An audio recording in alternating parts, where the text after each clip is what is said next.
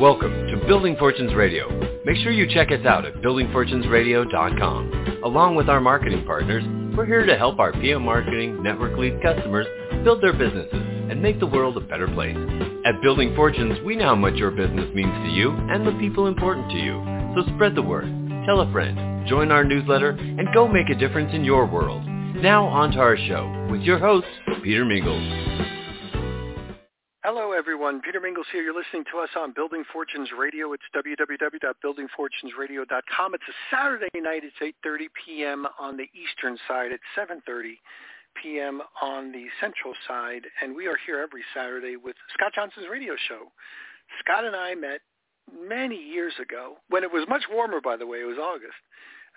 It was on Labor Day. He called me the day after I did a radio show with a gentleman named Roger Van Vlissingen. Roger is spelled R-O-G-I-E-R, and you can figure out how to spell Van Vlissingen. But Roger was a smart dude, still is. Lives in Brooklyn, for those people that are familiar with like smart guys that live in Brooklyn. And he was writing about MLM in an anti-way, meaning this Roger Van Vlissingen guy. And I did a radio show with him and E. Robert Smith. A couple of them, but after the first radio show, Scott Johnson called me up and he said, hey, listen, I listened to that radio show and there's something a lot of people are missing. And I said, what's that, Scott? And he said, the tools scam associated with MLM. Now, I had never spoken to Scott before. We were having a nice conversation.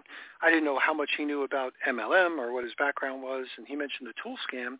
So I was trying to figure out, as he was talking to me, what he meant by the tool scam.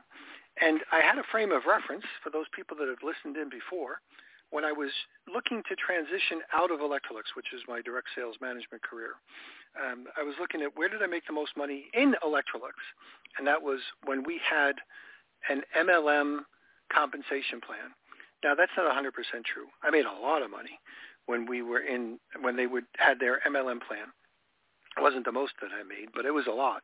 And I said, MLM is something. So I joined Amway once, and I don't remember all the details, but I do remember I quit, mostly because I just couldn't see how it was going to work. The compensation plan wasn't very aggressive. The prices were overpriced by comparison, and although I could probably rationalize it, maybe that some of them were better quality or some of them were more concentrated and some of them might be better, I could rationalize why you'd buy a premium product over a less premium product because people do that stuff all the time. Depending on how you do your grocery shopping, you might buy a name brand or you might buy a non-name brand. So anyway, I quit once. Then I met somebody else and I wound up joining under them because I figured, let me give it a good shot. At least maybe the people that I was working with weren't the type of people that just knew, or maybe they didn't give it a good enough chance for whatever reason. So joined the second time, found out it was the same story. Looked like a lot of people were making money somewhere, obviously, from the stage, but I don't know where their money's coming from on the compensation plan. There must be a lot of little people out there. They must have hundreds or thousands of people in their downline. And unless they're making all this money on these books and these tapes and these functions that they call the system. So anyway, I quit the second time. Then I bought a shirt at a mall because I was in sales management. Used to buy lots of white shirts. Bought a white shirt and a whole bunch of other stuff at a mall. And like anybody who's good at whatever, when you run across somebody that's sharp, you ask them, you're looking for something. And we kind of exchanged cards. And he gave my card to a guy named Jim, who was Diamond. And Jim called me up, told me whatever, and I said, Jim, this sounds like Amway. And he tried not to say it sounded like Amway because he wanted to meet with me first. I said, Jim, this is what I do for a living. Like, I'm kind of familiar with this stuff. So it sounds like Amway. If it's Amway, I'm not interested. No. You got to talk to me. I said, okay, I'll talk to you. And when I talked to him, I told him about my tools business, and he said, no, it's not like that at all. I said, Jim, if I join with you and you're going to show me the ropes, which I appreciate because he really looked like he was going to take an interest in me. I said, if I join with you and I take an interest in this and I do the things that you're telling me and I get a chance to be able to make the type of income, I'm not looking for anything for free. I know how to recruit people. I know how to sell. So just provide the platform. If I could do that and have, the lifestyle that some of these other people do, that would really make a big difference. But if I find out it's just like all the other ones were showing me, I'm out of here. I'll tell you, the minute I find out, I'm done. No. Well, he must have forgot that conversation because towards the end, when I was leaving, and he had to pull the curtain, with the wizard, like the Wizard of Oz, pull the curtain back, and then I saw it was the tools scam. I knew that what I was thinking Scott was describing was probably what Scott was describing, and that was confirmed when I asked him, do you have a website? And he said, I sure do. It's called stoptheamwaytoolscam.wordpress.com. So there's my little rendition on how we kind of got started. And I said, Scott, we can do some radio shows on this because there's a lot of people don't know about the tools scam, the way you refer to it. And I like that kind of a niche, the way you kind of put it that way. But, yeah, I don't know how many radio shows we're going to be able to do on tools only because that'll get kind of boring over time. So we started to do some radio shows, and what I did not realize, and to our benefit, is there was a lot of stuff going on at that time. Herbalife was being attacked by Bill Ackman. VEMA was being shut down temporarily by the FTC, and there was a whole bunch of other things that was happening as well.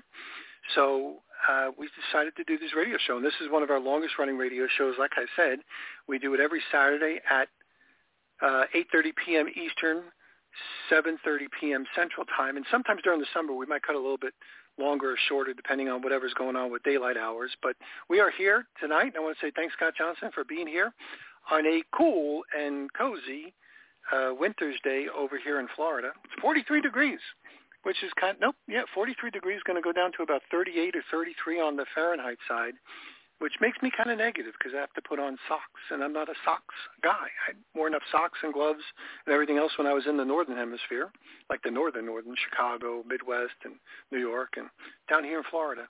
I'm okay with not having to worry about socks. So I still don't wear socks most of the time, even when it's cold. But if I have to go out, it makes sense because otherwise people look at you kind of strange. So Scott Johnson, thanks for being here on your own radio show. Hey, Peter, thanks for having me. Now we know why you went to Florida, so you don't have to wear socks. That's it. I didn't realize how much I was not into socks. That's great. Once you get I love it. I love it. Yeah, you're right. There was a lot going on when we first started because the FTC was going after both VEMA and Herbalife at that time. And actually, it was really because of Bill Ackman that I had a more diverse, multi-MLM understanding, because before then I was really focused on Amway and my experience in Amway for a dozen years. And there was a lot going on with Amway. I found out about the tool scam in 2005, and then I went back to not to return to my upline, but to start using their functions in 2007. So I thought, if I'm going to start using their functions again, I better see one or two of them. And then in 2007 again, where my upline and a bunch of others got kicked out of Amway when they actually went from calling it Quickstar, which it was since 1999, and they announced going back to Amway, and that just riled everybody up. And one of the big key differences when they went back to Amway was they didn't give the upline any heads up. When they announced it, it was announced to everybody at the same time. And the upline was quite upset that this happened at all, and particularly in that manner, that they had no idea what was going on. So I was trying to develop my own Amway business without the tool scam, and the Amway Corporation kept getting in the way over and over and over again. They would drag their feet. I was trying to get a presentation approved by them, which is required by rule, and they just delayed and were very uncooperative. I kept asking for somebody in the Dallas-Fort Worth area where I lived at the time to see if I could plug into, even if it wasn't my direct upline, if it was, cross-line, and they just didn't help. It was amazing how little cooperation I got out of the corporation. It was almost like they didn't want me to succeed. So I don't know what their motivations were, but by 2009, I was just so frustrated. I decided, well, I'm not getting anywhere. I may as well act up and get kicked out because I don't like to quit things. And so I gave them the opportunity to terminate me, which they obliged. And so that was the end of my, quote unquote Amway career. Although ever since 2005, when I did find out about the tool scam, I've been very active online and in other ways trying to get a change made. I'm trying to educate people. I'm trying to get the attention of government agencies and politicians and anyone basically in authority that would listen. And I'm going to be retiring here in about a week and a half.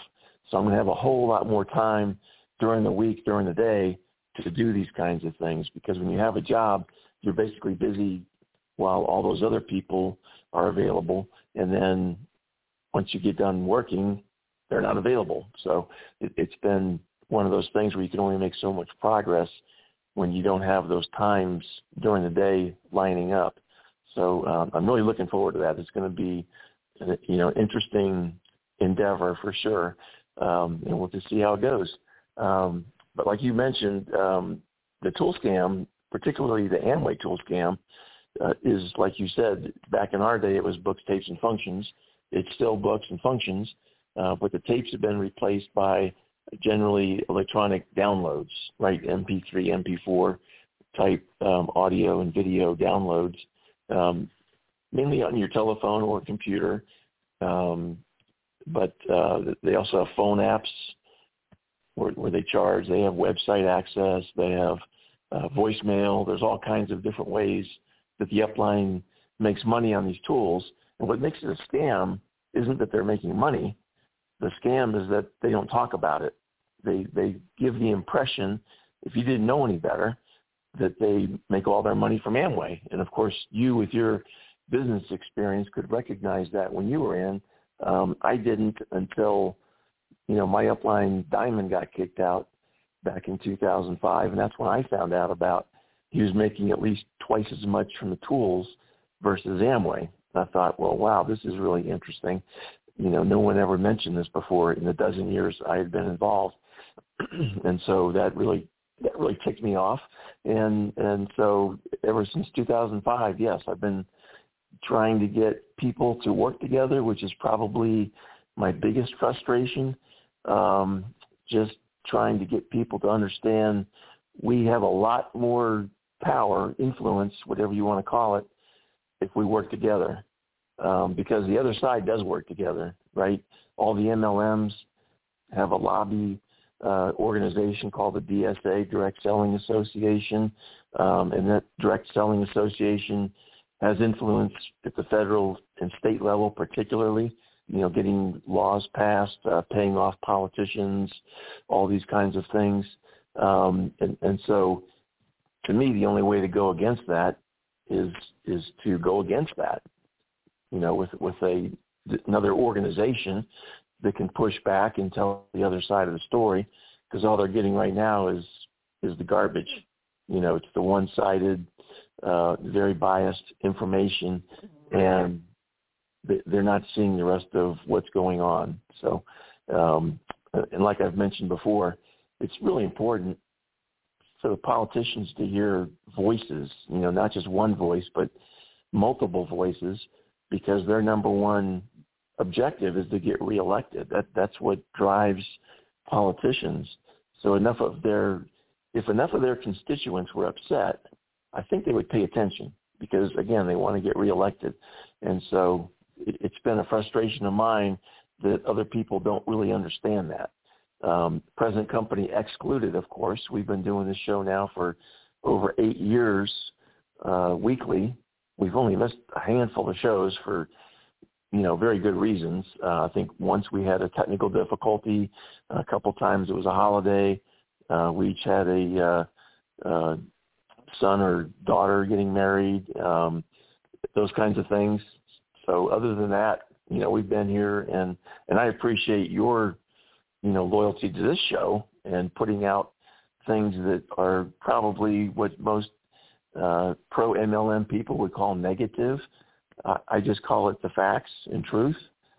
So, and a lot of them don't want to hear the truth and the facts. And I know that's one of the reasons that you started this platform, was because you were the head of some very influential industry organizations, pro-MLM organizations, but they didn't want to go after anything that looked like it was bad news. Whereas you, and I'm thankful for this, are willing to look at both sides of the argument, as am I. I'm not anti-MLM like you see on YouTube, all these anti-MLMers that are just going off crazy talk. I actually think MLM is one of the more brilliant business models ever invented. It's just that it's not being executed properly. And I'm pro-MLM when it's done right and anti-MLM when it's done wrong. And I'm very willing to define what I mean by right and wrong. Right means you have retail sales, which prevents the MLM from being an illegal pyramid. And also you have visibility to the amount of profit being made by the tools. Otherwise, you have RICO fraud, or at least business fraud, if you're not showing your prospective business partners and teammates, as my upline wanted us to refer to them as. If you're not showing them the whole story, then you're committing business fraud. You know, if you're hiding where most of the profit comes from, and some of these guys make 10 times or more from the tools versus from their Amway business, from the Amway products. And so, you know, it's not like it's a minor detail. It's actually the major source of income. And to me, why the FTC hasn't gone after these guys is mind-boggling. I just don't understand why they don't understand, I guess is the best way to put it. Because to me, it's so obvious. Now, I have to consider I've been thinking about this a lot for a long time, and therefore I have a good understanding, and maybe, you know, the FTC people are not as familiar, and they certainly have a lot of responsibilities outside of MLMs. There's no doubt about that. But you would think by just the sheer number of years and cases that have progressed, that they would start catching on, and they would have all this information from the previous prosecutions they've done and be able to sort of move the ball down the field. But like we saw in the New York case, they just totally fumbled it. It was just an amazing decision that came out. I guess it was 2 Septembers ago or somewhere in that time frame. It's been over a year now that it's been out, I think. Or was it just last fall? Do you remember? Which one? The New York, was that just last fall that decision came out? Just a couple of months ago. Yeah, just a few months ago. Yep. Yeah, in fact, I'm looking at it right now. It was the decision was September 28th, 2023. So I thought it was longer ago, maybe because we've done so many shows on it and I've been thinking about it so much. And it started just about before COVID, so that's why. Yeah, it's been going on for a while, and actually it took about a year from the trial until the decision came out. I mean, that was an extraordinarily long time to come to a decision. It was a bench trial, so there's no jury. I mean, if it was a jury, they would have had to decide in much less than a year. But they had a bench trial, which means there was no jury. It was just the judge that was making the decision. And she took, like I say, almost a year, I think it was, to come to her decision. And it was amazing how much time passed before she came out and basically threw the FTC under the bus, because they had 5 different things that they went after, and they were 0 for 5. They got nothing. She was very, I would say, frustrated and disappointed with the information that the FTC brought to her. And I got the impression just from reading the decision that she would have liked to have done something against Neora, because Neora did not have a compelling story, but they had the only story that was presented. And, you know, by law, by the decision-making process that judges are supposed to use, I think she did the right thing. She said, look, the only evidence I have before me was presented by Neora, and so I have to find in their favor. There's just really no choice, because any civil lawsuit, you know, it's a 50.001%, right? It's just, if you have a bare majority of evidence, then the decision is in your favor. Whereas in a criminal case, you know, it's beyond a reasonable doubt. if you can come up with a reasonable doubt for somebody in a criminal case, then they're supposed to be found not guilty. So that's sort of a different scale, if you will, a different measurement between a civil case and a criminal case. So anyway, I'll stop there and let you make any comments, and then we can get back into – I'd like to continue the Neora story, but let me let you make some comments, and then we can do that. Sure. Nope, we're good to go. All right. So, last week we talked about Neora, and right towards the end of the show, I got into one of my comments, and I couldn't remember because it had been a while since I had written it, what the context was. So I went back and looked at the decision again on the page previous. It's really interesting how this case did not really depend on the Coscott rule, which is what the FTC normally uses as, their method, I guess, of going after MLMs. And Coscott was an MLM back in the 70s, and the judge kind of came up with a criteria. This is not a law. It's just a judge's sort of opinion. But that opinion has been used in many, many other MLM cases over the years. And so this particular case was tried in Texas, which is in the Fifth Circuit Court. And the Fifth Circuit Court has never used Coscott, as a precedent. It's been used in other circuits, I think particularly the Ninth, which is on the West Coast in California and so forth. But Coscott has never been used in the Fifth Circuit Court. And so what the Fifth Circuit Court decided to use was another sort of precedent, which is different than Coscott, and it's called Torres, Torres. And what's really interesting about that particular case, the Torres case, is when you're trying to prove a RICO case, first of all, it's very difficult because there's a number of hurdles you have to overcome in order to get even the first step. The first step is getting your class approved. And one of the things that has to be proven to get a class approved in a class action lawsuit is that there was a fairly common experience among all the people who are suing whoever they're suing. And that's a difficult thing usually. But what happened here was the judges said, if you can prove this is a pyramid scheme, then that goes a long way to showing that the people that are suing the company or the other individuals, whoever it is, they had a common experience. And because it's a pyramid, an illegal pyramid. And so that was really the basis of the Torres and how they, in that case, were able to get the class approved without really showing individual similar experiences. So I just thought that was an interesting take on how to overcome that RICO barrier, because it is a barrier. It's tricky to have any RICO case approved. You have to go through a lot of hoops to make that happen. So it was really just an interesting sort of precedent in the Fifth Circuit Court. And then they went on and explained that there's really no clear definition of what an illegal pyramid is, which is true. If you look at the federal law, there's no definition of an illegal pyramid.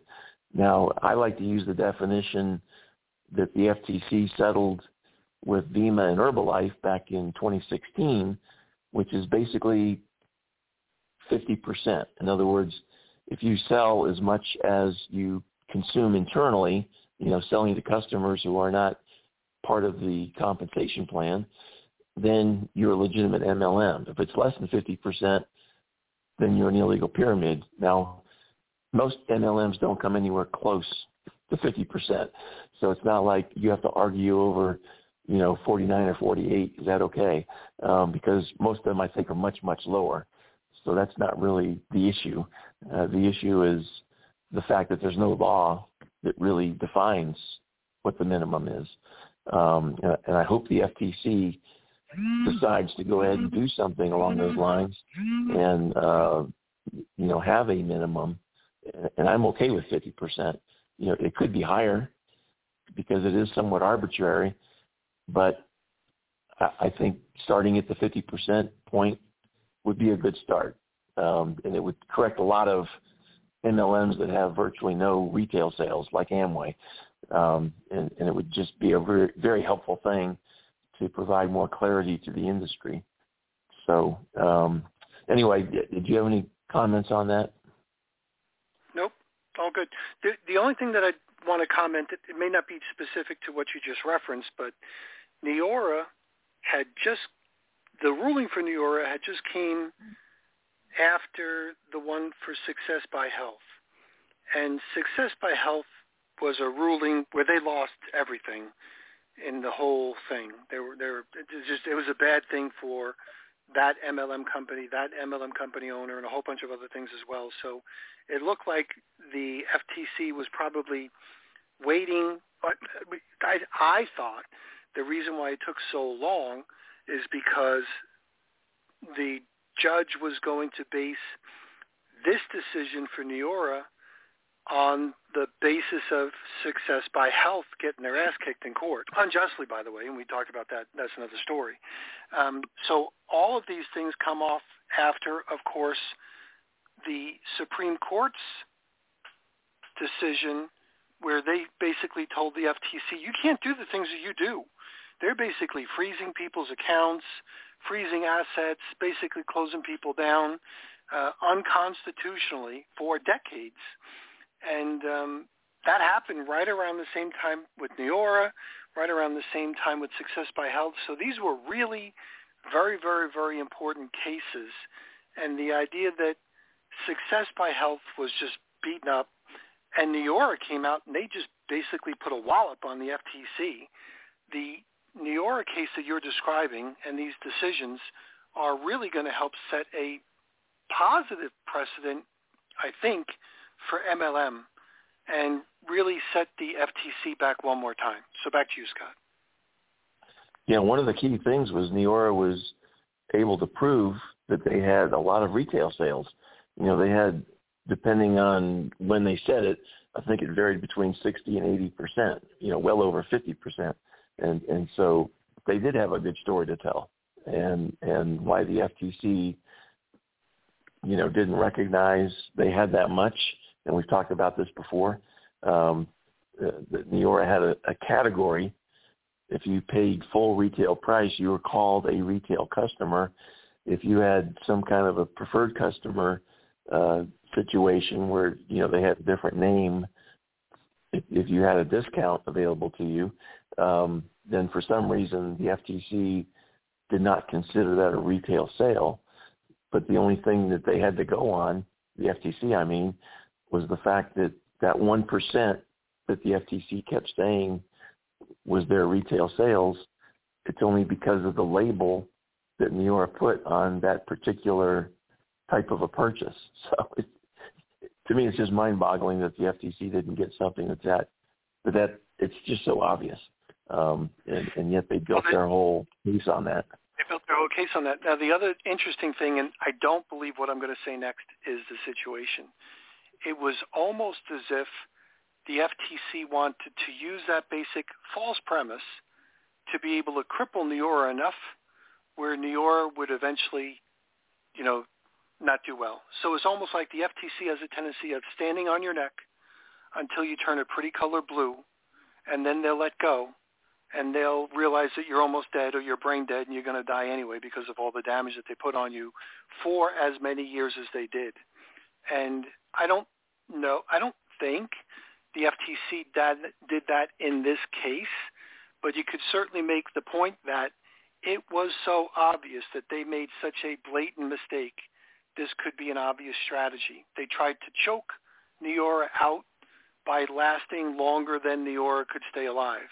And to the great testament of Neora people, they're still alive. They're still pushing. And according, of course, to Ted Knighton over in businessforhome.org, which is a paid-for rag, Neora is still doing well.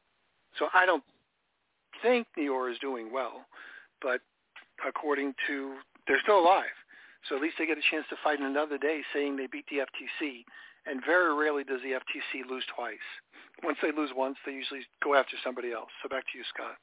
Yeah, and you know, the whole thing, like you mentioned, you give a company a bad reputation. You know, people can Google Neora and find out that they're being sued by the FTC.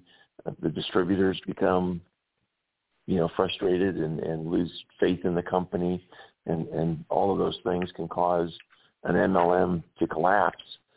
And to me, it's just highly irresponsible of the FTC to go after an MLM when they should have known that they had a lot of retail sales, and they had all their records. And Neora even said, "Hey, FTC, let's talk about all of our, you know, documentation." And the FTC said, "Nope, we're just going to take you to court." And to me, that's just very irresponsible for a government agency to act like that and not have an honest discussion. And I always bring up, I just think that the FTC is still butthurt over that 9-0 decision that the Supreme Court made. That, you know, the Supreme Court basically said, no, you do not have authority under Section 13B to do anything more than an injunction. That's all you can do. You know, you cannot go after their finances. You cannot, you know, appoint a receiver. You cannot do any of those things under 13B. Now, there's a Section 19 where you can sue somebody, but then when you do that, you have to allow the MLM or whoever you're suing to have their say in court in the beginning. You can't just go in there, you know, one-sided and explain to the judge, yeah, we think this is a really bad thing, you need to shut it down. Can't do that anymore. And I still think that the FTC is butthurt over that. And whether they intentionally or unintentionally, you know, tried to bring attention to the fact that they didn't have 13B anymore by losing the Neora case. I mean, it seems crazy to think about that, but it seems plausible that they're just trying to get attention to say, yeah, we really need this 13B back because we can't win without it. So I don't know. It's confusing for sure. But anyway, we'll move on. So anyway, I'll just go on in my other comments here. It talks about part of this Neora case. It says, much has been made of the personal or internal consumption issue in recent years. In fact, the amount of internal consumption in any multi-level compensation business does not determine whether or not the FTC will consider the plan a pyramid scheme. This is actually from I think, 2004 letter that the FTC put out. And then in bold letters in this decision, it says, the critical question for the FTC is whether the revenues that primarily support the commissions paid to all participants are generated from purchases of goods and services that are not simply incidental to the purchase of the right to participate in a money-making venture. Now, that's a confusing sentence to me. I'm not sure what it even means. But I think it sort of comes from the Costco, where that's sort of the wording in the Costco decision. And if the FTC would just change their wordings and say the critical question with the FTC is whether or not there's lots of retail sales or not, then you would have a clear sentence and something that makes sense versus the Costco, like we mentioned before. That was a very bad MLM to use to set the standard. Now, I realize it was one of the very first ones, and therefore it did set the standard, but Costco was an anomaly as far as their behavior and the facts of that case, because for about a year, they didn't even have any products.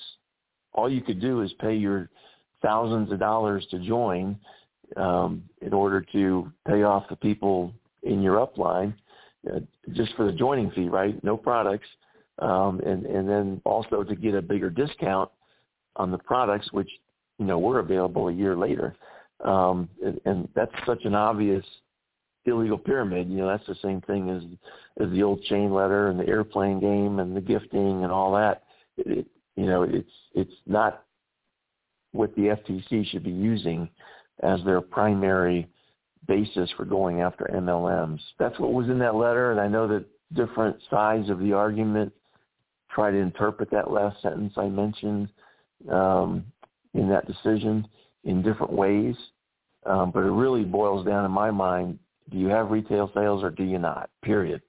It doesn't matter whether your culture supports it or you're supportive of retail sales or you encourage retail sales, all these, soft, wishy-washy words.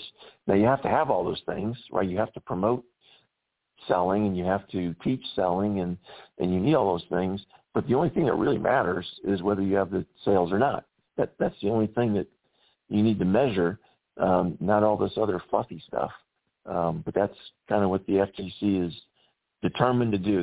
They say this is very complicated, and they make it complicated when they don't have to. They could back off of all these other issues and just look to see if they have retail sales. And of course, not just a label of retail sales like in the New York case, but retail sales as defined by if it's somebody purchasing the item, whether it's a product or service, if they're not part of the MLM compensation plan, they are a customer. And all you have to do is add all those purchases together to get your retail sales, and then compare them to what the internal consumption is and see if the internal consumption is half or less than the retail sales. It's really quite simple. And again, maybe I've studied it for so long that, it's simple to me, but it's not real simple to someone who doesn't really understand what's going on. I guess it's one of those things that you you have to assume that you just know more, and therefore it's not as easy to understand for people that don't know as much. But anyway, so any comments on that part? You're all good. All right. So it goes on. It says a multi-level compensation system funded primarily by such non-incidental revenues does not depend on continued recruitment of new participants and therefore does not guarantee financial failure for the majority of participants. I think what they're trying to say there is if you have retail sales, you don't have to sponsor anybody. You can, but you don't have to make money. And then in bold letters again, it says, in contrast, a multi-level compensation system funded primarily by payments made for the right to participate in the venture is an illegal pyramid scheme. And I do agree with that, by the way. But again, that is cost-cut language, where you were paying thousands of dollars just to join, and there was nothing else to do because there was no products available for a year. And in reality, what this should be saying is you need to have retail sales, because even if it's free to join and you don't have retail sales, then if most of your money is coming from internal consumption, then what's happening is those overpriced products are a mixture of a legitimate purchase, the price that you can compare to a comparable product in the market from somebody else. And then on top of that is the inflated price of the product, which is exactly an illegal pyramid. It just has products that are kind of camouflaging it, but it's quite easy to understand that the only way you can show that those products have value is customers. This whole approach using the cost cut, again, it's just so flawed. And I hope the FTC gets over it as far as using it as the basis. If that's the only thing that comes out of the New York case that's good, that would be a good thing, I think. So another thing in here that talks about, again, this goes back to this 2004 advisory letter, and this is the opinion of the judge now. I'm not reading from the 2004 letter, but it says, the judge said, the 2004 advisory opinion further distinguish an illegal pyramid scheme from a legitimate buyer's club, which, quote unquote, confers the right to purchase goods and services at a discount, unquote, and is distinguishable from a pyramid scheme in part because the purchase of goods and services is not merely incidentally to the right to participate in a money-making venture, but rather the very reason participants join the program. Again, a very long sentence. But the judge really uses the FTC's words against them. So not only did the FTC not provide evidence, their positions actually supported the other side. So it's more than just not being helpful with evidence. It's, hey, your evidence stinks. It actually supports the other side. So it was just an amazing decision to read through, and I've read it 2 or 3 times now, amazed every time I read it, as far as how just incompetent the FTC was. And speaking of incompetent, I'll read the next sentence here from the judge. It says, in concluding that Neora is operating a pyramid scheme, Dr. Bosley, the FTC's witness and the only witness to testify in support of the FTC's pyramid scheme claim, testified that these rewards are unrelated to ultimate user sales, relying on the rewards structure as defined by the compensation plan. So what she was trying to say there is that every penny that a distributor uses to buy a product is something that it's only to get to a higher position in the company, that the product has zero value. And we know that's not true. Any product, even a lousy product, has some value. You can't say that the products are worthless. There might be some out there somewhere, but certainly if you have 70% of your products being sold to customers, then by definition they're not worthless. I always use the definition of how much is something worth. Well, the answer is it's the amount that someone is willing to pay for it, right? It's not an amount as far as in dollars. You have to allow the free market to do its thing. You have to allow customers to make a decision. Is this product worth it? Yes or no? If the answer is yes, a lot of them will buy it.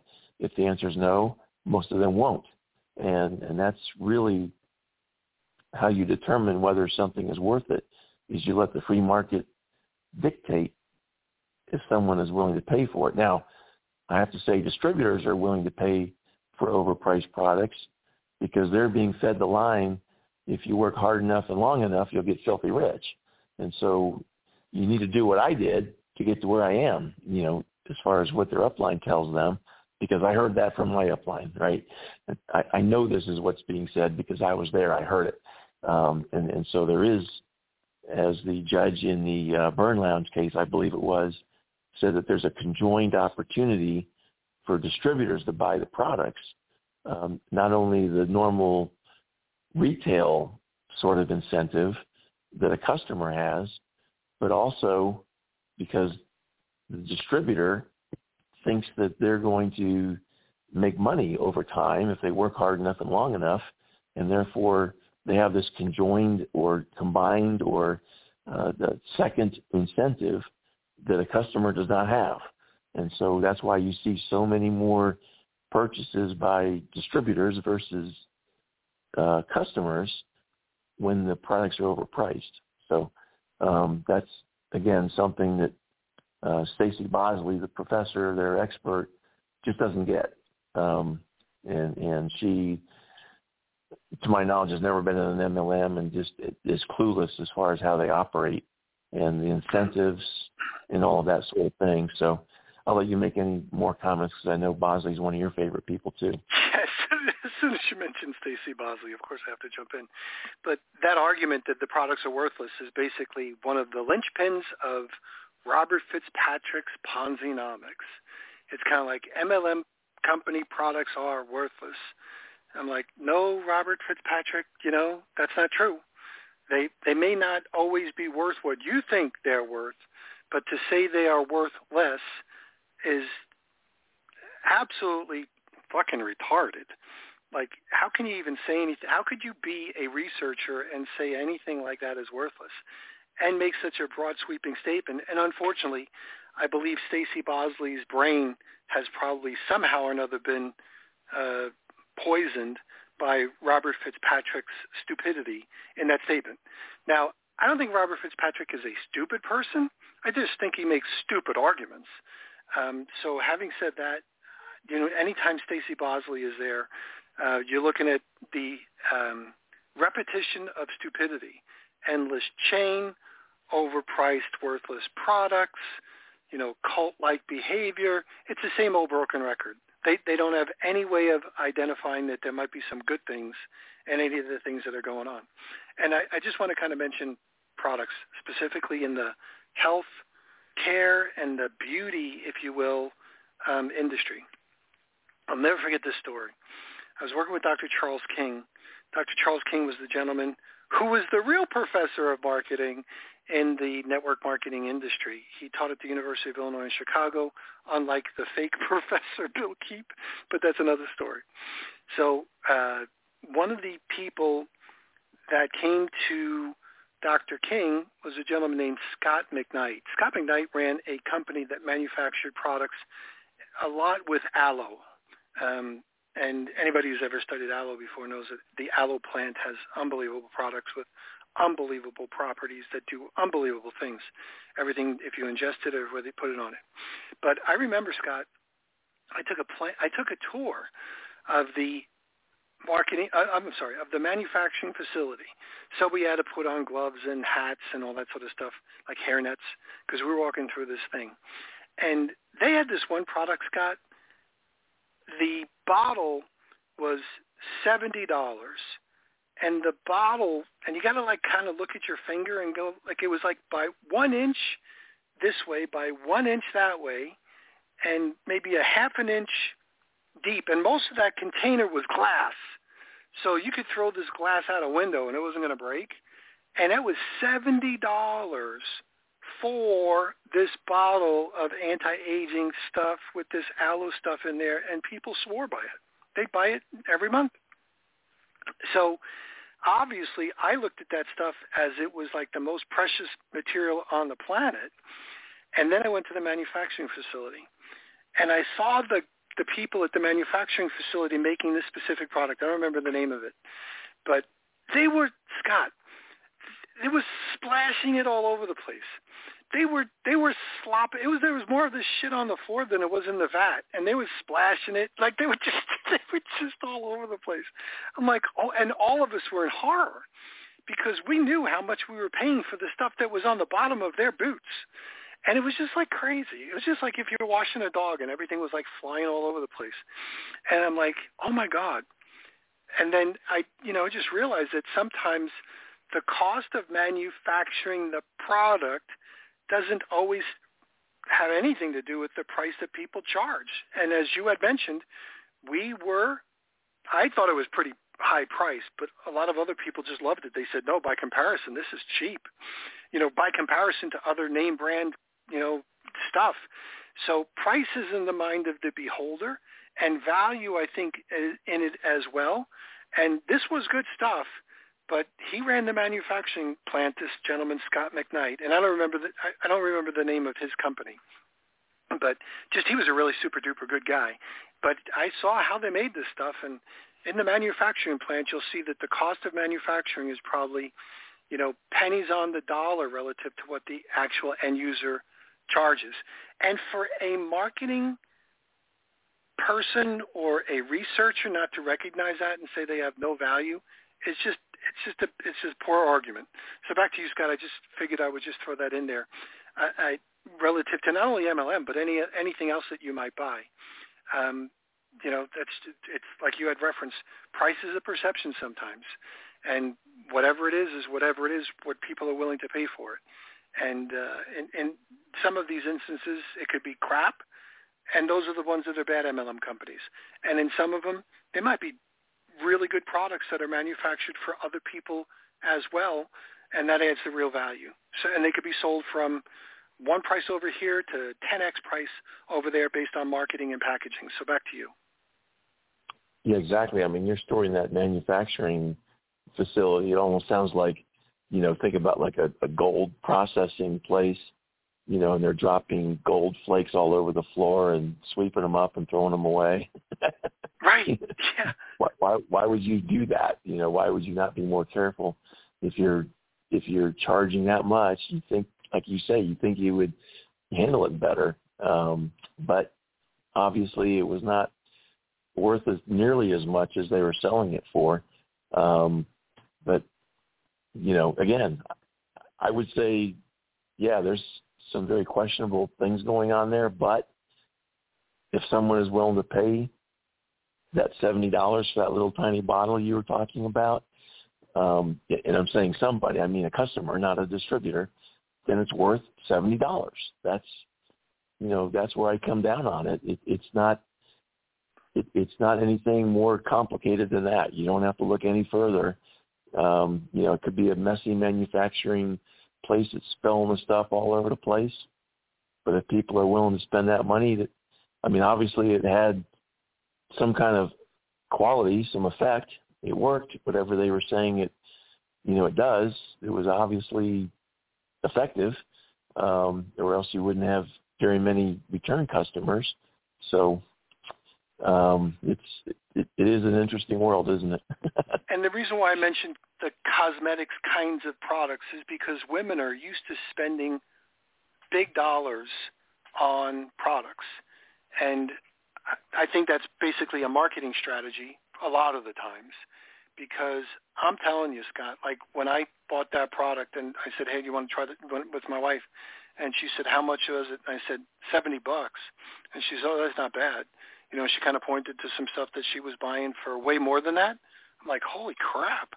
They, meaning the people that manufacture this stuff, got you girls hooked. I mean, this is crazy. The idea that you would spend that much money and they say, well, just use a little bit of it. It really works well, and it works better than anything else that I've used before. So $70 was a fair price. So for those people that think sometimes, $70 is overpriced products, either you're stone stupid or, you just like to blabber your mouth a little bit or a lot.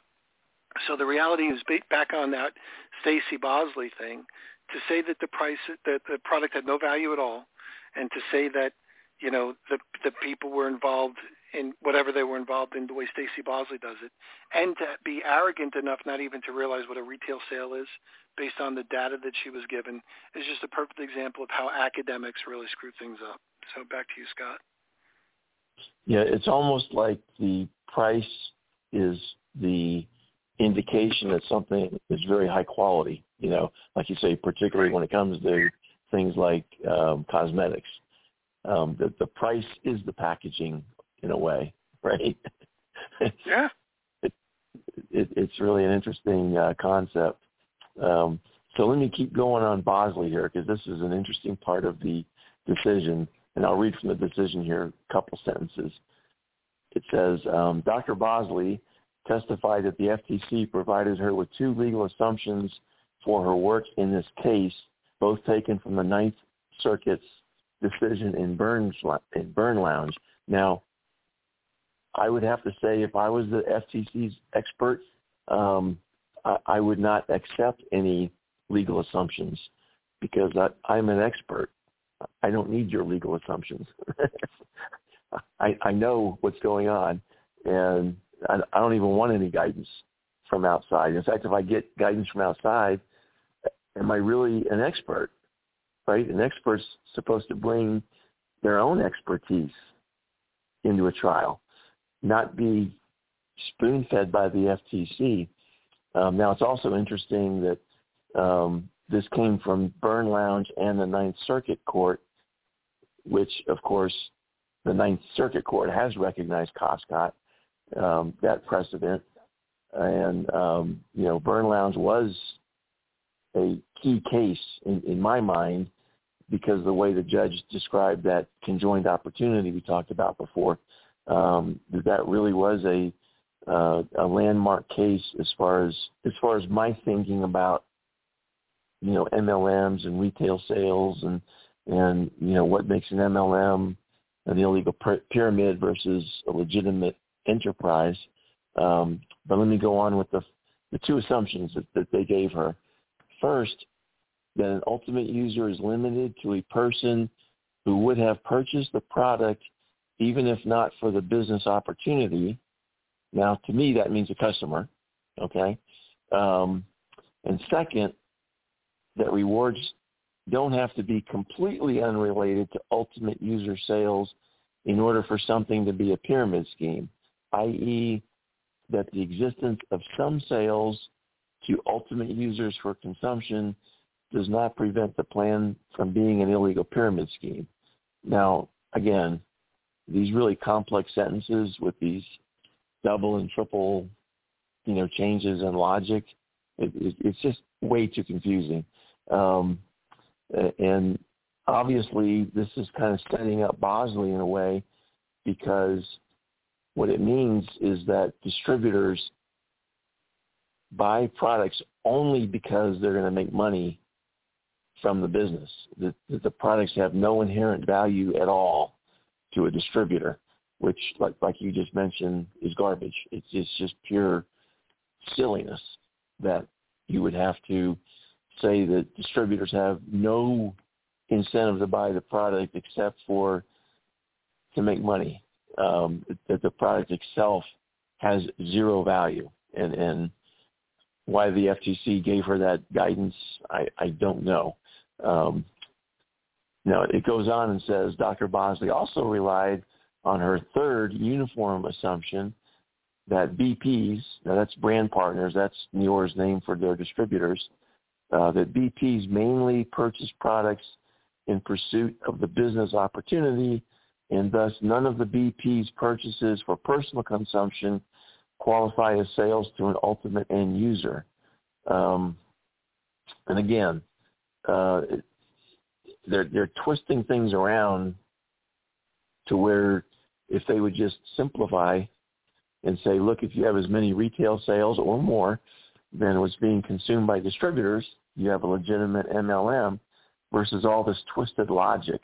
And this whole discussion of ultimate end user, which I've mentioned before in the Costco case, which is where this language came from, the word ultimate end user shows up one single time in, I think it's 30 or 40 pages of the Costco decision. But retail sales shows up like 80 times. And yet all of the focus is on this ultimate end user, because there's been a lot of the discussion, where the pro-MLM people say distributors are end users because an end user is the last person that purchases and actually uses the product, which I understand. That's a logical approach. But again, we're talking the MLM context here, where you need to be able to sort of separate purchases from distributors and sort of separate those from the purchases by customers, so that you can do that equation. Are you selling as much as you're using internally? But again, these people don't want to use that simple logic. They like to twist it around and confuse things. And certainly they confuse the judge, because the judge goes on and says, this is her interpretation of Bosley. It says, put differently, Dr. Bosley, and by extension the FTC, assumes that purchases by BPs are never ultimate user sales. And so that's where they've kind of backed themselves into a corner.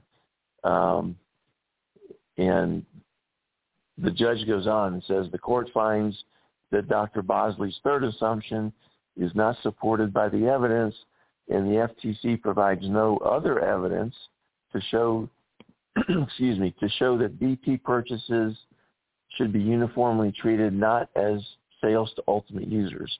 In addition, the court finds that the FTC improperly discounts the significance of the large volume of sales to PCs, which is preferred customers, when evaluating whether the recruitment-based rewards discussed previously are quote-unquote, unrelated to sale of Neora products to ultimate users.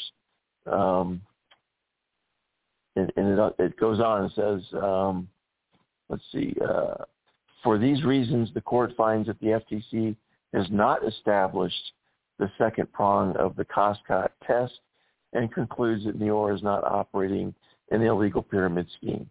So they just totally flopped. I mean, just totally blew it as far as, being able to support their side of the argument.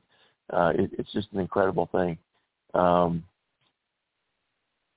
And I'll go on again with the judge's decision. It says, regarding the first issue, that Dr. Bosley's third assumption that BP purchases are not end-user sales is unsupported by the evidence. The court will use the BP first-order bonus, that's in capital letters, first-order bonus, as an example. For this bonus, if a newly enrolled BP purchases product at enrollment, a percentage of that product purchase amount is paid to both the enrolling BP and the enrolling BP's upline. For cost-cut purposes, the relevant inquiry is whether this reward is, quote-unquote, unrelated to the sale of the product to an ultimate user, i.e., whether the purchase of the product, and in parentheses, here the newly enrolled BP, is an ultimate user. And it says to see another case, and then it goes on to say, under Dr. Bosley's assumption, the newly enrolled BP is assumed not to be an ultimate user. Instead, the purchase is assumed to be for the business opportunity and not for personal consumption. Put differently, the FTC asked the court to simply assume that an element of the cost-cut test is met. So, again, Bosley and the FTC are trying to say that the only reason that a distributor buys a product is to move up in the rank. But the problem with that is when you do have customer sales, it proves that the products do have value, and so there's some percentage. We don't know, it's hard to tell the exact percentage, but there is a part of that purchase that is done for the value of the product when a distributor buys it, and it's not 100% just to make money, to move up in the ranks, so to speak. So again, the judge just treads the logic, and I agree with the judge. It's just silly that the FTC and Bosley tried to put forth this unnecessarily complicated argument, which turned out to be wrong anyway. So anyway, any more comments on that part? Nope, we're good. So I'll go on here and let's see. It says, however, the court finds that Dr. Bosley's assumption is not supported by the evidence. At trial, defendants presented evidence that some BPs enroll without even intending to pursue the business opportunity and are instead savings seekers looking to take advantage of the biggest product discounts that are available only to BPs. In other words, they're purchasing only for the discount, and there's no intent, to recruit anybody, which means they're just in it for the biggest discount, and therefore, there's no incentive as far as making money because they're not interested in selling, they're not interested in recruiting other people. They just want the biggest discount, and so that shreds the logic of the FTC and Bosley, and they didn't even see it coming. I think they just didn't understand. They ignore part of the evidence trying to make their point, but the judge has to consider all the evidence, not just the part that the FTC is pushing towards them. And certainly, I'm sure that Neora pointed this out, right? That some of the people that became distributors did it only for the largest discount that was available. Even the preferred customers did not have as large of a discount. Now, I've mentioned before, I think that's something that the FTC should push back on. They should say, look, we need to separate these categories.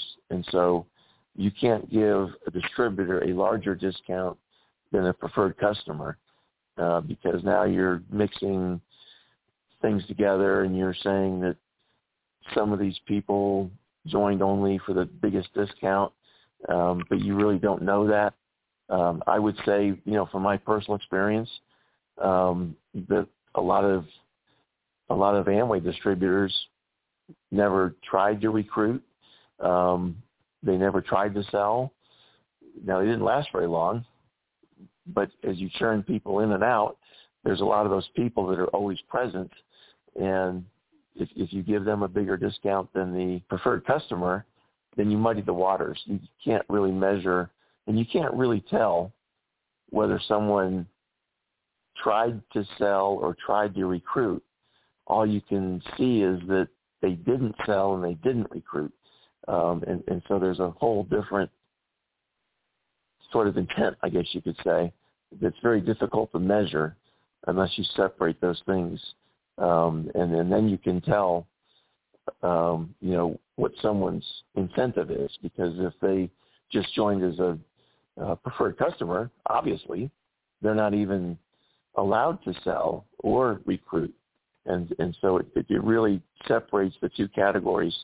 And also a preferred customer does not have to sign, which is normally a very onerous contract. I was reading through the current Amway contract recently, and it's mind-bogglingly, it's just complex. I mean, it's written by lawyers, and it's worse than, some of the stuff I've been reading you, which is, complicated enough, and the way they just go in circles with their logic. It's the same way with the Amway rules. It's anything but straightforward. And when you put lawyers in charge, they're going to use lawyerly language. That's all I got to say about that. Any other comments on that part? You're good. I just had to let my dogs outside, so you're good to go. Okay. Fantastic. I'm sure they enjoy the cool weather there in Florida. I don't. They do. Well, you're not wearing a fur coat. So the judge goes on to say defendants provided the LRW, which I take as a name of a company, the LRW survey, which reported that for the admittedly small number of BPs who responded, the top reason for being a BP is to get discounts on product, either by getting a discount on products for personal use or to earn free product. A lot of MLMs have incentives to where if you buy a certain amount of product, then you get another one free, kind of like a buy one, get one free type thing, like you see even in non-MLM environments. So again, it was very small numbers of people that were participating in this survey. But again, it's all the judge had to go on. So she had to, and you can tell she's kind of reluctant here, but that's all the evidence she had, because the FTC and Bosley and their other expert really didn't provide anything else meaningful to counter that argument. So, she had to run with it. It's just, I don't know, it's just amazing. And I always come back in my own mind, Peter. Guess who paid all of Neora's legal fees after this decision? It was the FTC. Yep. That's a good thing. I'd love to know that number. That would be probably a pretty big number. I bet you it was. I'll bet you it was in the millions because, again, like you said, this case had been dragging on for years. They went to a full trial, and there was actually a lot of effort post-trial from both sides trying to, give the judge extra information to decide on their side of things. And you can believe that, those people don't work for free. And so now the FTC didn't really pay the bill because the FTC doesn't have any money. Who paid the bill was us, taxpayers. That's who paid the bill for Neora for the FTC's overreach. And for that reason alone, people should be upset and start working together. but I digress again. I'll move on here to another part of this. So it talks about, let me see, I have to go back a little bit. It kind of switches pages here, so I have to pick up the previous idea. So it goes on and talks about, the intent and whether you're a preferred customer and everything. So she goes on and says, the court agrees with this general premise, but concludes that it would be error to disregard or discount other relevant evidence as to BP's intent in purchasing Neora product, including their own self-reported motivation for being a BP through the LRW survey, anecdotal reports from Neora employees regarding savings seekers and BPs motivated by product discounts, and motivation that can be inferred from the behavior of PCs, again, preferred customers, converting to BPs. I think we went over that last week. About 30% of the new distributors in a given year came from preferred customers, which, again, that's alarm bells in my head, which I didn't see any pushback from the FTC or Bosley on that point. But I think the judge is exactly right here. You can't just totally discount something, especially if you don't have any evidence on the other side. And so it says this evidence potentially lacks the statistical rigor necessary to speak confidently as to the purchase motivation for all or even a majority of Neora BPs. But besides Dr. Bosley's assumption that all BPs purchases are in pursuit of the business opportunity, the FTC provides no tangible evidence to the contrary. The failure to provide such evidence is contrary to the FTC's own 2018 guidance. Again, this is where she shoots the FTC in the foot with their own gun, which observed that when considering the issue of multi-level marketing participants' internal consumption, the FTC is likely to consider, quote, information bearing on whether purchases were in fact made to satisfy personal demand to consume the product. And again, you're trying to answer a very difficult question when you're asking somebody, what was your motivation to buy this product? You're going into an area you don't need to go into. If you just say, do you have retail sales? That's all you have to do.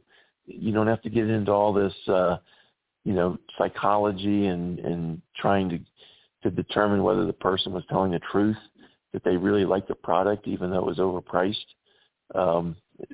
It's just silliness and a waste of our taxpayer money, by the way. So it's incredible how I don't know if Neora put that in front of the judge, that 1918 guidance, or if the judge did her own research. I would like to know that answer too, because I would like to know the answer you posed. How much did they have to pay Neora? And maybe someday we'll find out. I don't know. I think we have a right to know, by the way. We're the taxpayers. We paid it. To me, we have a right to know how much they had to pay Neora. Maybe I'll ask the FTC that. I guess if you did like one of those FOIA requests, those Freedom of Information Acts, they would probably have to give it to you within a certain period of time. Could be, the next 15 years, but the reality is they probably would have to give us that information because it's not like it would be sealed or anything. It's a public, it's a publicly available document probably somewhere, although it's not going to be listed somewhere. The one thing I would just want to underline, Scott, is the idea that Neora was able to take their own survey. That's kind of fun. They were able to take their own survey and obviously probably do the survey questions the way they needed to for the survey results that they got. And the FTC was so arrogant that they didn't even bother to call these distributors and find out what their motivation was in buying. And if they would have called, then they would have found, something else. Oh, I was told I'd be rich and famous. or I was told I would be, making $1 million, or I was told I would live forever, they would have a greater case. But they were too lazy and arrogant. I think it's both a combination of both, or overconfident that they would win this one. And they were beaten by a self-taken survey submitted by the New York crowd, which is really kind of funny. It's really kind of funny. You're exactly right. And I think the judge even alluded to that this survey is kind of questionable because it was done by the company that's trying to protect themselves. But to your point, the FTC didn't do anything to counter it. And so the judge only had that to go on. It's incredible. And I think you're right about the FOIA request, too, because, this is not something that they could say, well, that's top secret information and, it would be it could be potentially adverse to the safety of the United States and, things of that nature. That's often why government agencies, try to resist releasing information is because it's too sensitive. So if I can I interrupt? Yeah. That's right. Can I interrupt? I want to do something preemptively, just so to make sure that people don't think that we created evidence after the fact. So let's do our own little survey, Scott. Scott, what do you think about the Scott Johnson radio show? Oh, I think it's the best radio show in the world. Okay. What do you think, Ethan? So I think you're right about a lot of things, including this survey. So there we go. We got 100% participation. We did it preemptively, meaning we didn't do this afterwards to make up evidence. We already have the evidence, so we can't make up evidence that we already have. So we already conducted our own survey. So we win. We win. Sweet. Although I really do think this is a great show. We have a good time. We have a good time. We have lots of good information. There's a lot of both pro and anti MLM people out there that are stupid and don't get it. But we'll keep doing the show. It's okay. It's okay. So to use a coined phrase, two things can be true at the same time. It could be a crooked survey, but also be true. Absolutely. And I would say, here's how we prove how good the show is. I would put this challenge out to anybody, except who, who's a cocaine dealer, and I have no respect for. But anybody else in the world is welcome to come on this show and debate us. Now, you won't find that true with hardly anyone else, whether they're pro or anti-MLM. They will not make that statement. They will not say, I will take on anybody who disagrees with me. I'll even take on someone who agrees with me. That's fine. But particularly someone who disagrees, because then you'll have a better conversation. I don't know of anybody else that does that. And to me, that just shows that we're right, because nobody else is willing to take that risk, so to speak, to lose. Even if it's not a debate, it's more like a conversation. So, but we will. It's very interesting. Okay, so I didn't want to hijack it. I just did want to set our evidence ahead of the necessary need for our evidence. Yeah, that's right. That's good to preempt it. Yeah, exactly. So here's another line by the judge where she really slams the FTC. It says, moreover, the court, which is, of course, the judge, right? That's how they refer to themselves, as the court. So it says, moreover, the court notes that there is evidence the FTC could have provided but did not, which could have supported its position. For example, the court in Vima observed that, quote, evidence that distributors purchase and consume product for the purpose of qualifying for recruitment incentives is evidence of a pyramid scheme, unquote. The FTC speculated that New York BPs could, that's in italics, could be making such purchases, but provided no evidence to suggest that this is the case for the majority of BPs so as to support Dr. Bosley's assumption. In other words, they blew it. Okay, that's the short answer. It says instead the FTC provided no evidence from actual BPs, which you've mentioned before, or participants, and made no effort to show that Dr. Bosley's rigid theoretical opinions regarding BP purchasing motivations based on compensation plan are borne out in reality. I love that word reality because it reminds me of the Drew Omar case where the judge, when rejecting the 5x5x5, Robert Fitzpatrick and almost any other MLMer, their diatribe, when he said, we don't live in a fantasy land, noting that there's no 5x5x5 here. All it is a math equation. It has no bearing on reality. And this judge correctly, in my opinion, said the same thing. You guys, you have nothing. You're bringing this company to trial. You're making them spend millions of dollars. You're damaging their reputation, and you have nothing.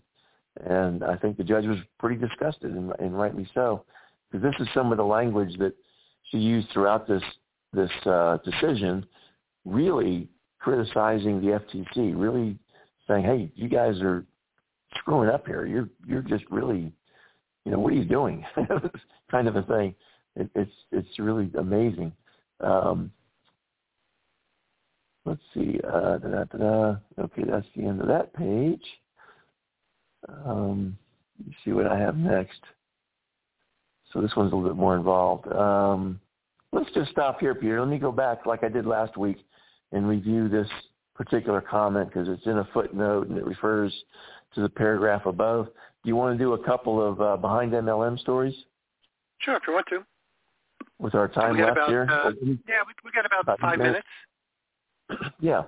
So unless there was something you wanted to talk about also, was there something that was burning in your mind? Okay. So I'm at behindmlm.com, and there's some interesting stories here. A couple of them are really interesting because they came at about the same time frame within a day or two, and it's various people. I'm not going to go into the stories in detail, but I'll read the headlines. There's a couple here from January 20th. ICOM texts Marco Ochoa sentenced to 5 years in prison. Next headline is Auto Trade Gold's Wayu Kenzo sentenced to 10 years in prison. So there are some victories here. And there's many other stories that we don't talk about because there's just too many to cover. But those are two of them that I think should be mentioned because it's just good to see that, some of these people are being caught. Now, here's one that's a little bit sad, but probably a good thing overall. The headline is from January 19th, 2024. Ryan Ginster appears to have killed himself in prison. So this is a guy that I think he's a serial, scam artist, only 36 years old. And, he was in prison. I can't remember for how long. I don't think he had a real long time. No, it was only 27 months. That's why it says he committed suicide. But that's a stretch. When you're in jail for 27 months max, and you kill yourself. Yeah, I don't know. I'm a little questionable about that. There's probably a little bit more to that story. Yeah, it sounds a little bit like what's his name, Jeffrey Epstein. Epstein. John McAfee. But prison is not a pleasant place, and everyone's different. And he may have psychologically broke in there, because there are people that, when you're in prison, you get picked on, and there's all kinds of, rapes and people getting beat up and stabbed and all kinds of different things. There's all kinds of pressures, and depending on your psychological makeup, if you go into overload and you say this isn't worth it, then and there was also going to be some more hearings on some money he was supposed to be paying back. So maybe he just lost hope completely based on a number of different things, and just decided this is the way out. Very much like I think John Peterson with Herbalife back in 2013 time frame. He was a very, very high level Herbalife distributor who, when the company said, hey, no more making money on any kind of tools, guys, we're going to phase this out. And at the end of that 6-month period, he put a bullet in his brain. So, it's one of those things, we don't know what people are thinking and how they're internally structured. And some of them break in that manner. So it is unfortunate, but, if you don't do the crime, you won't do the time. And the time is not pleasant. So think about those things before you scam people. That's what I'm trying to say. Now here's an interesting story too. January 18th, the headline is, I don't know how you say this, Barnagi Review Sovereign Citizen Nut Job Gifting Scheme. So this is a blatant gifting scheme, but what these guys do was pretty clever, because what they did was they constructed a number of arguments where they explained that what they're doing as an illegal gifting scheme is actually good. And they've got the American flag and freedom of contract and different, they say explicitly there's no expectation of return, even though in other parts they show you how to make money. So it's just, really trying to cover up their tracks, except in a very obvious manner. They talk about a licensing agreement and freedom of private contract, that, the government shouldn't step in the middle of a private contract, trying to use these kinds of, constitutional and Bill of Rights type of language. They talk about transparency and automation, community-centric model, like, hey, we're all in this together, kumbaya. Here's my favorite, I think. They call it adaptive compliance. In other words, if the government says you're doing things illegally, we'll just change it. so they have an automatic out, right? No matter what happens, we're compliant because we're going to adapt. So, educational engagement, repetitive cycle. So there's all these things where they, again, try to make it sound like this is really okay. It's obviously a gifting scheme. It's illegal, but we're okay because we have all these, motherhood and apple pie arguments. So I don't know if you had a chance to look at that at all, but that one kind of tickled me. I didn't see that one yet. Yeah. It reminds me of the 8-figure dream lifestyle thing. Oh, yeah. Well, and that one's come back around as well. That one's come back around somewhere down and behind MLM. You'll see some more articles about that. It is. There's a January 17th, 2024 article. It says, 4th 8-figure dream lifestyle arrest, ? So apparently there was 3 people that were arrested, and I was the 4th one. And I really dislike how the website abbreviates the 8-figure dream lifestyle. They make it 8FDL, which really, it really just squanders the beauty of that name. I just thought that was such a beautifully constructed name of the MLM with flashing red lights to say, hey, FTC, this is a major scam. Yeah. 8-figure dream lifestyle. Nothing like an income claim. Here's a good one. All these different lawsuits that Trump has been under. This is another January 17, 2024. ACN Trump RICO class action dismissed. So in that case, this is a class action lawsuit where Trump was promoting ACN, and they said that, he was misleading them, and they filed this class action lawsuit. And like I mentioned earlier, it's really hard to get a class action lawsuit approved because there's a number of wickets you have to get through. And I don't recall which one they didn't get through with this one. I think it was maybe the common experience. But it's basically gone. Now, there's 3 defendants, or I should say 3 plaintiffs in different states that lost maybe a couple $1,000s each, and they could still go after Trump as individuals. But come on, that's a couple hours of a good lawyer's time. And so it's just not worth going to court. I doubt that any of these people are going to go to court over this as individuals. They might. I mean, you might have a George Soros type person funding it just to make Trump look bad. But again, I just don't think it's going to go anywhere. And that looks to be like the end of this whole case that's been going on for, I think, at least 3 or 4 years. And now it's basically dead. Let's see if we have next page. See if we have any other. There was another couple in here that I thought were interesting. And one was a OneCoin. January 15th, 2024, Austrian Supreme Court certifies Lioness contracts illegal. We've talked about that company before. Oh, here's the OneCoin.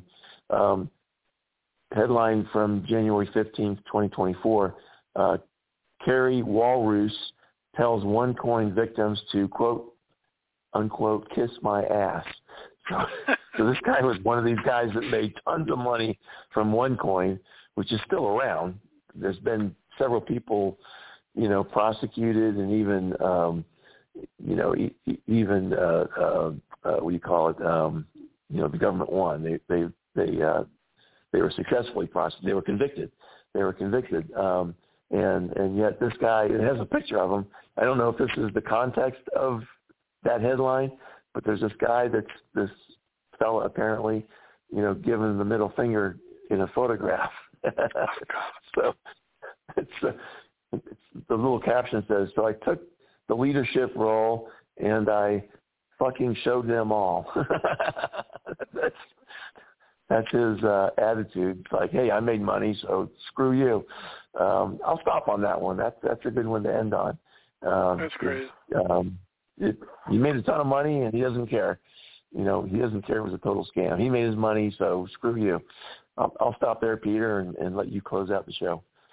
There you go. Well, let's give your website away for those people who want to see this as well as previous stuff. And if you go back to buildingfortunesradio.com/Scott-Johnson, you'll be able to hear this again on the Building Fortunes radio platform. But, Scott, why don't you give up your website, and then we'll call it a show. Fantastic. Yeah. So if you go to my Facebook page, which is facebook.com/ScottTexJohnson, ScottTexJohnson. That's all one word. You'll see 3 websites. You'll see the link to this radio show that Peter just mentioned. You'll see my YouTube, my email, my telephone number. It's all right there. Feel free to contact me in any way you would desire. And again, I'll make an open offer to anyone that, thinks that they have a different take, and I'm willing to be open-minded to additional facts. I'm not closed-minded, but I'm pretty confident that if we disagree, I'm right and you're wrong. But you're welcome to come on here and debate. Peter, I'll let you do the final closeout, and we'll see you next week. Well done. It'll be warmer next week. We'll catch everybody next time. Thanks, everyone. You've been listening to Building Fortunes Radio on buildingfortunesradio.com. Thanks for listening. Be sure to check us out every Friday at 5 p.m. Eastern Time for the designated Building Fortunes Radio segment with Peter Mingils. Be sure to check out the buildingfortunesradio.com website for our featured segments. It's been our privilege to have you listen in. At Building Fortunes Radio, we wish you the success you deserve and are willing to work for. So spread the word, tell a friend, join our newsletter, and go make a difference in your world.